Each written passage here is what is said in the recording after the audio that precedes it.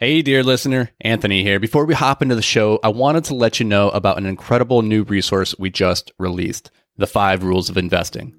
Dan and I are huge advocates of modeling the behaviors of the people who have done what you hope to do. And who better to model when it comes to investing than legendary investors like Warren Buffett, Howard Marks, and Ray Dalio? This free ebook breaks down the simple time-tested strategies of billionaire real estate investors that you can use to take your investing to the next level. So head over to invictusmultifamily.com and grab your ebook today. All right, now let's hop into the show.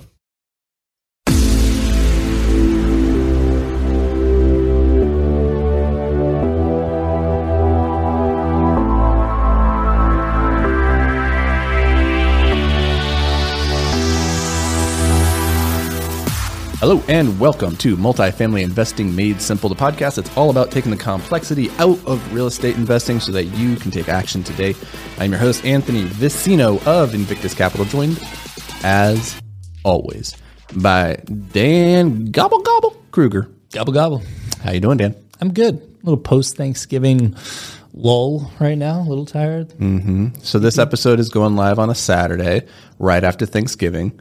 Today is Friday, right after Thanksgiving, and so we're a little stuffed, a little hazy, a little slow. But we're going to try and bring the energy. We're going to bring some interesting insights. Well, maybe not interesting, but we're going to bring something. Might not even be insightful. Probably not going to be.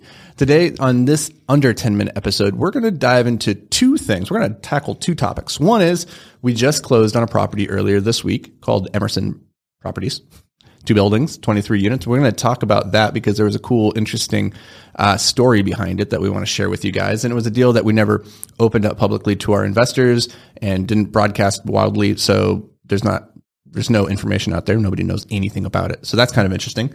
And then we're going to do the quintessential cliche Thanksgiving episode where we list 3 things each we're thankful for? Sure. Okay.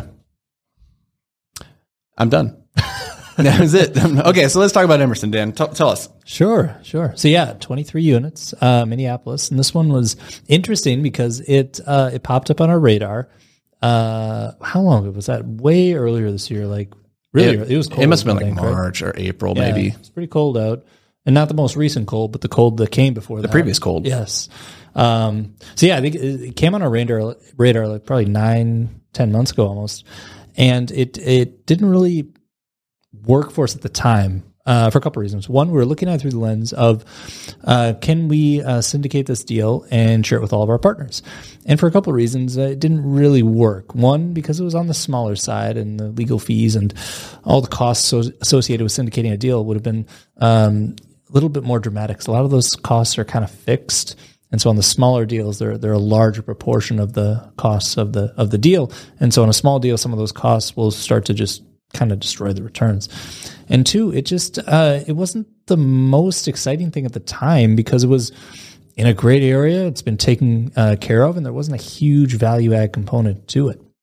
But then things changed the second time it came around, looked at it through a different lens, and it made a lot more sense the second time around. So the message here, the lesson, I think, is never write something off entirely and don't burn bridges with sellers. Ooh, that we could do an episode. We had an interesting seller conversation recently of what not to do and not how to not behave. It was a very aggressive phone call. We did well. I think so. He might disagree, but let's maybe do a podcast episode on that because there's a lot to unpack. But that was fun. On Emerson in particular, we like this one. They're interesting buildings. Actually, they're beautiful buildings in a really beautiful area. But sometimes the deals just don't make sense for syndicating. And I think my message here for if you're an active investor and you're listening to this is just recognize that syndication is just another tool in the toolbox, another arrow in the quiver. Don't define yourself as just a syndicator and that's the only way to get deals done. With this one, we had an investor who had some 1031 money that they wanted to, save. They didn't want to pay the tax on. So it was a pretty cool opportunity for us to do a TIC structure and save them some taxes. The thing I learned about the TIC structure though, is that, and we've done a bunch of them, but this one in particular was a headache. So they're all headaches. They're tricky, but that's our nose deal. We got another one, Minnehaha. Well, we can't talk about that one. Never mind. Shh. Yeah, erase that. So our Dan, deals we have to be kind of discreet about, since we allow non-accredited investors. We have to keep them kind of hush hush unless we got a pre-existing relationship. So if you want to start that relationship with us, so that we can talk to you guys on a one-on-one basis about future deals, definitely reach out. Get that ball rolling. Yeah, and if you're interested, if you heard about Emerson and you got some 1031 money and you're like, I don't know what to do with this, we might not be able to help you out, but we might be able to connect you with somebody who can. So, and another thing on Emerson as well, I don't even know if I've chatted with you about this yet, but it's interesting because you don't want to just brush things off quickly at first glance if you don't see an immediate opportunity right away. Sometimes it pays to dig a little bit deeper and look at something a few more times, because on this one, there's actually an interesting dynamic. There's a 3-bedroom unit, which you've walked through. Yep, right? I've been in there. It's an awkward one. It's a weird one. And one thing we could do there, which we haven't built into the pro forma on the business model, but is definitely worth taking a look at, is taking this kind of awkward large 3-bedroom that, because of the demographic in the area, it would be a tough sell just because of who's there. It's a lot of one bedroom units in these properties, and so that means that you've got a lot of single residents in there that kind of like that dynamic. And so the ideal residence for the ideal residence for this kind of 3-bedroom unit would either be a college students with roommates, which in this area there's not a ton of, and 2 would be families, which in a building of all 1-bedrooms and single people might not really fit the mold quite as well. So I think it might make a lot of sense, and this is a suggestion that actually came from the seller, to take this awkward 3-bedroom and turn it into a studio and a 1-bedroom. Ooh. More rent per foot. Better fit for the rest of the demographic in the building, and more rent per foot. Yeah, more rent per foot. It's never a bad thing. That's the big thing. But, it's always about looking for the best and highest use of the property. And again, like when you said don't write things off, it's interesting because a lot of times we'll look at a property and then like 7, 8, 9 months later, somebody will show it to us again. And like, I've already looked at that. And I'm guilty of this, where I'm just like, I've already looked at it. Don't care to look at it again. But if we had taken that tact with this building, then we wouldn't have it, because the second time around, the dynamics had changed. Some variables were different, and now it looked good. So, not that the deal itself had fundamentally changed all too much, but what we were looking to do with it changed. So, yeah, it's always been great buildings, great area. Yep. And we kind of looked at that initially on the front end. The first time we looked at it is almost a negative. Like, no, we need something that we can go in and completely change. There's not enough juice. Yeah, but anyways, so great little deal. Yeah. So let's do our Thanksgiving shtick. Let's do 3 things we're grateful for. We'll alternate. Yeah. First one I'm going to say is my significant other, Jamie. This has been a crazy year. A lot of growth. And that means a lot of working hours. And she's been very supportive and enabling me to focus as much as we do on what we do. So thank you, Jamie. Yeah, I gotta double down on that. I was actually just telling Anthony right before this. You're going to thank Jamie too? Yeah, Jamie. I can't believe you put up with me. Seriously. No, but my significant other, Liz, has been very tolerant of, anybody who's with an entrepreneur and a business owner, someone who's self-employed, knows that you've got to share that person with this thing that they're building. And that can be very time consuming. And it was last night, Thanksgiving, I came into the office from 7 until midnight, and she was okay with that. Not many people would do that. Not many people would do that. They wouldn't put up with that on Thanksgiving. Thank you to Miss Kruger for understanding and helping support the thing, even though that very often will take me away from her and the little one. Yeah, Jamie put up with me yesterday building our Invictus management website for our property management team. So on Thanksgiving. So long Thanksgiving. Yeah, thank you, Jamie. Okay, number 2 on my list of thanks is Joe Grenay. I'm going to thank this guy. So Joe is a strategic partner that we have from DRG. He's been instrumental in our growth this year, and he's taught us a lot of things. He's also given us a lot of headache. Joe, if you're listening to this, we love you. But just want you to know we appreciate you. Yeah, 100%. It's very rare that you find partners that you can really continue to partner with over and over again.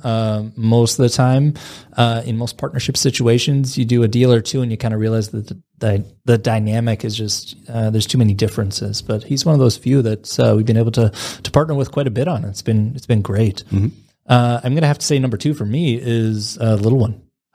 Cheaters. Using how your could baby? How could I not be thankful for the child? She's about what now? Almost a couple weeks. Coming up. Oh. Coming up. Yeah, I guess nothing else needs to be really do be you said need there. me to qualify that? All right, well, fine. If you're going to take that one, then I'm going to also cheat out. I'm thankful for you, Dan. Oh, shucks. Yes, and for this partnership, Oh, and for we're almost at 150 episodes of this podcast, and so I will also say thank you to all the listeners. We really appreciate you as well. So those are mine. Yes. Well, I can't not follow that up with being thankful for you as well. Oh, like I said before about the partnership thing. Come on, a little bit more. That's a big deal. What I said before about the partnership thing, it's like really rare. And specifically for me, like I'm really picky about who I can be around. I get sick of people very quickly. And it's very rare that I can find somebody that I really kind of work well with, communicate well with for long periods of time. And so since we got together and started working together, the growth has just been exponential, and that's been amazing. And then one last little bonus, I'm thankful that I'm not at a big mall in holiday shopping today. I'm so thankful. I've been getting hit with so many Black Friday sales in my emails, and I'm just so thankful none of them look interesting to me. Yeah. I mean, they're not that, it's nothing special about it anymore. I feel like back in the day, Black Friday sales was something special. Now they're just, I don't know. Somebody has courses that I've been looking at recently, and they just sent me with an email that said 70% off. And I went and looked, and I had written down the prices from before. They are now 70% off, but only because they raised the regular price. So they were always like 30% discounted because you always got to discount the thing. Yeah. I was like, that's shady. Anyways, so that's going to do it for us, guys. We appreciate you. Thank you for joining us this year and for listening on this episode. And if you get a chance, go leave a review. Tell us what you're thankful for, and we'll see you next week.